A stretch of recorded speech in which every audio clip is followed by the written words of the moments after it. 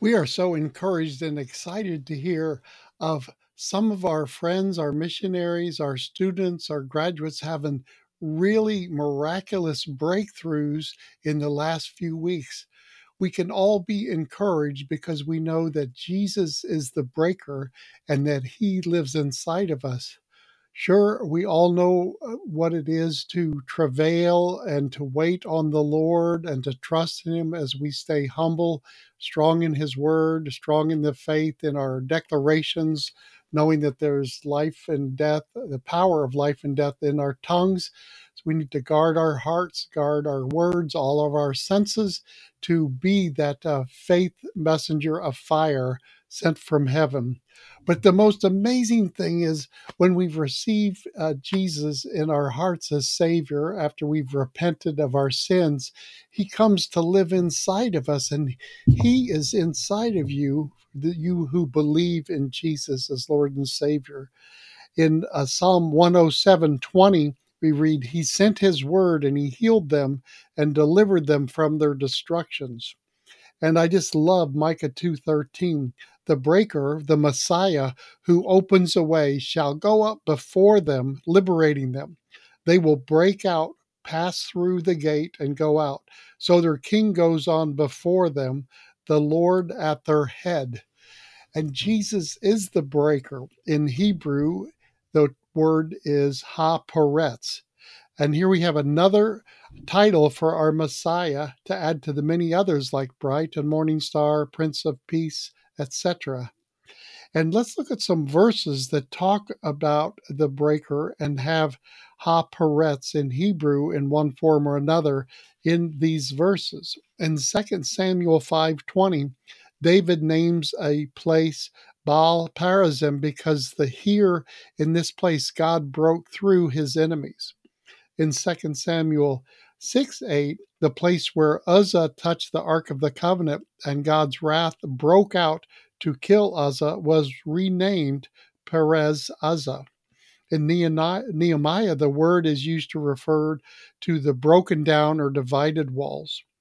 Perez in Genesis 38:27 to 30, describing the birth of the twin sons of Judah and Tamar.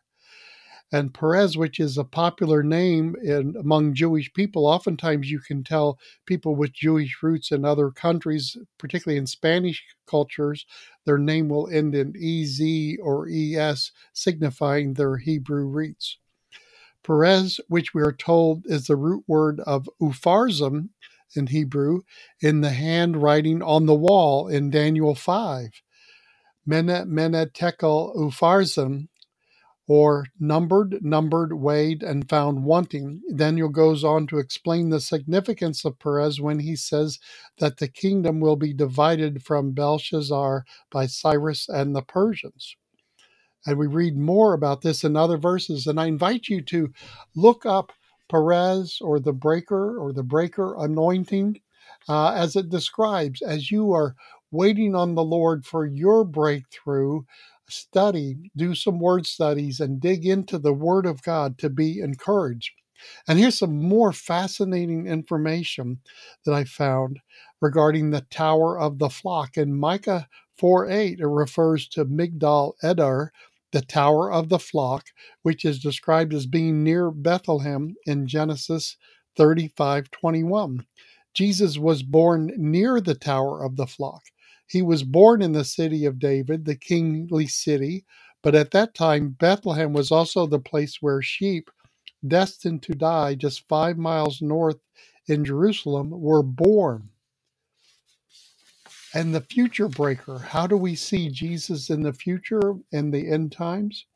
Micah 2:13 projects that God will send a deliverer to the Jewish people who are penned up like a large flock of sheep awaiting slaughter. We might ask, when in history were or will the Jewish people be bottled up in one location and in need of intervention to save them? Both Zechariah 14:1 through 5, and Revelation 12:6 and Revelation 14:17 envision Jewish people trapped in Jerusalem breaking out by way of a valley that God creates to flee from the Antichrist into the Judean wilderness toward Edom, during the tribulation period.